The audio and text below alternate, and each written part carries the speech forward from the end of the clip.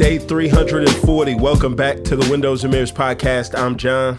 And I'm Keith. And remember, this is a podcast where we're trying to show you that the Bible is more like a window than it is a mirror. We come to it to look through it and see God. We don't come to it primarily to look at it and see ourselves. All right, Psalm chapter 27.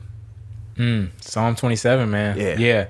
What's dope about Psalm 27 is the note of confidence that he exudes, right? And I love this. He seems to hold on to his hope, but not at the expense of his honesty. Right? That's good. Yeah, he seems to hold on to hope, but not at the expense of honesty, right? And the gospel, what God does for us, who God is to us, allows us to do both. Right. The Lord is my light and my salvation. Whom should I fear? The Lord is the stronghold of my life. Whom should I dread? He begins the prayer with a note of confidence and trust. In other words, he's like, yo, because I know that God can and ultimately will rescue me, salvation, because he has illuminated the path to himself and what he would have of me, and because he is thoroughly committed to my protection and preservation. I ain't got nothing to be scared of, man. Nothing, right? So it's a, truth is meant to transform something, right? If truth doesn't transform something, if truth does not affect the way your mouth is positioned on your face from a frown to a smile, right?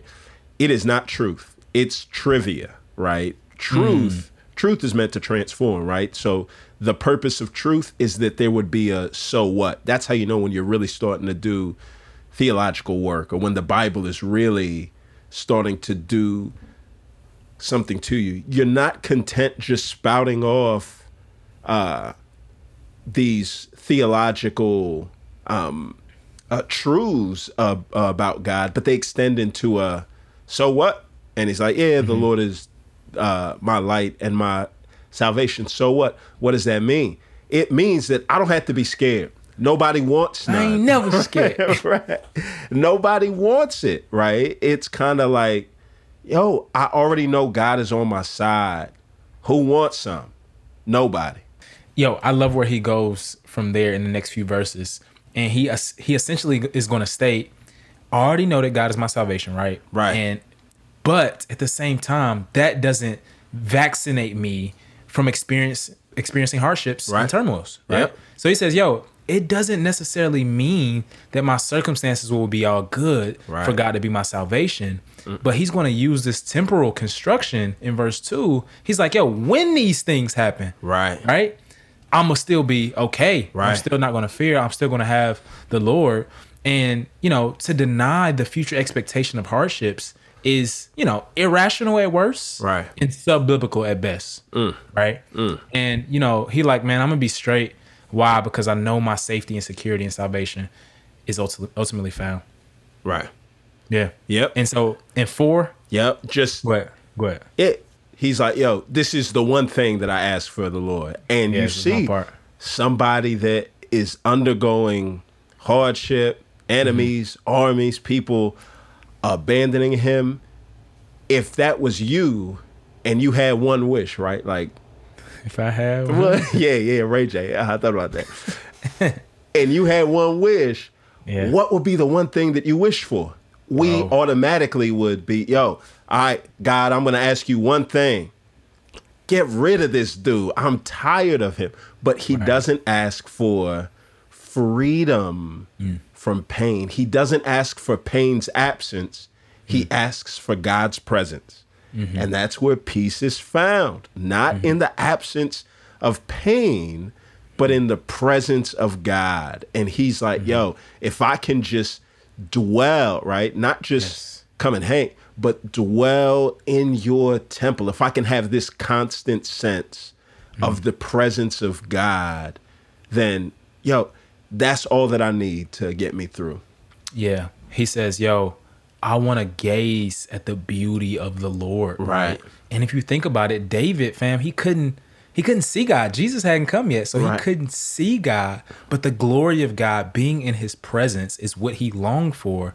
And that's the hope of all of us, right? That's the hope of the Christian, right? That we would see the face of God. We would see Jesus Christ at the end of time. That's why we were created, and that's why we were redeemed, right? That's where we were recreated to dwell with God. And again, that's where security and safety and peace and all of the things we ultimately long for, even in the midst of adversity, is found, right?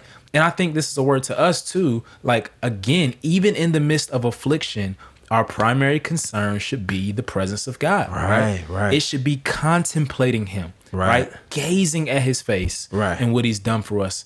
And that may not change. Again, like you said, it may not change what happens around us, but it'll change us. That's good. Yeah. And so he just goes back and like, Lord, hear me when I call. And then he kind of speaks to himself, right? My heart says this about you.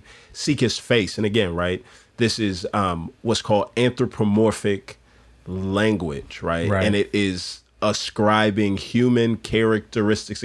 God does not actually have a face and two eyes and nose and a beard and a mouth. But this is him saying, your presence, God. All right, I'm going to seek you.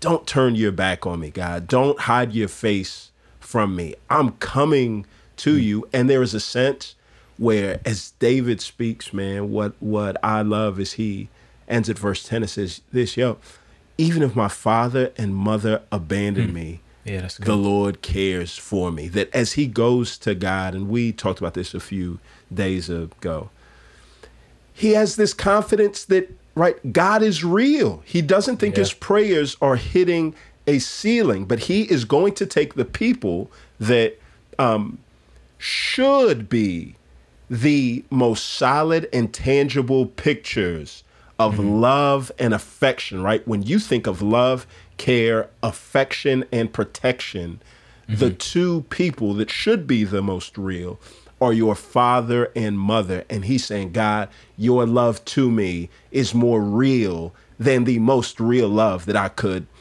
experience in this world. And right, this is where the confidence comes from, the fact that he really does have this real relationship and encounter with the Lord. And what that does for us is when we feel our prayers are hitting the ceiling and it's empty, we need to continue to seek the face of God and remind ourselves that there is actually a real God up there that cares for us, that has, a real love, right? Yeah, God cares for us in the day of adversity. And one of the best things we can do in the midst of affliction and adversity is point our soul in the direction of the one who promises to care for it, right? And this leads to safety, but I love what he says too. It also leads to joy, right?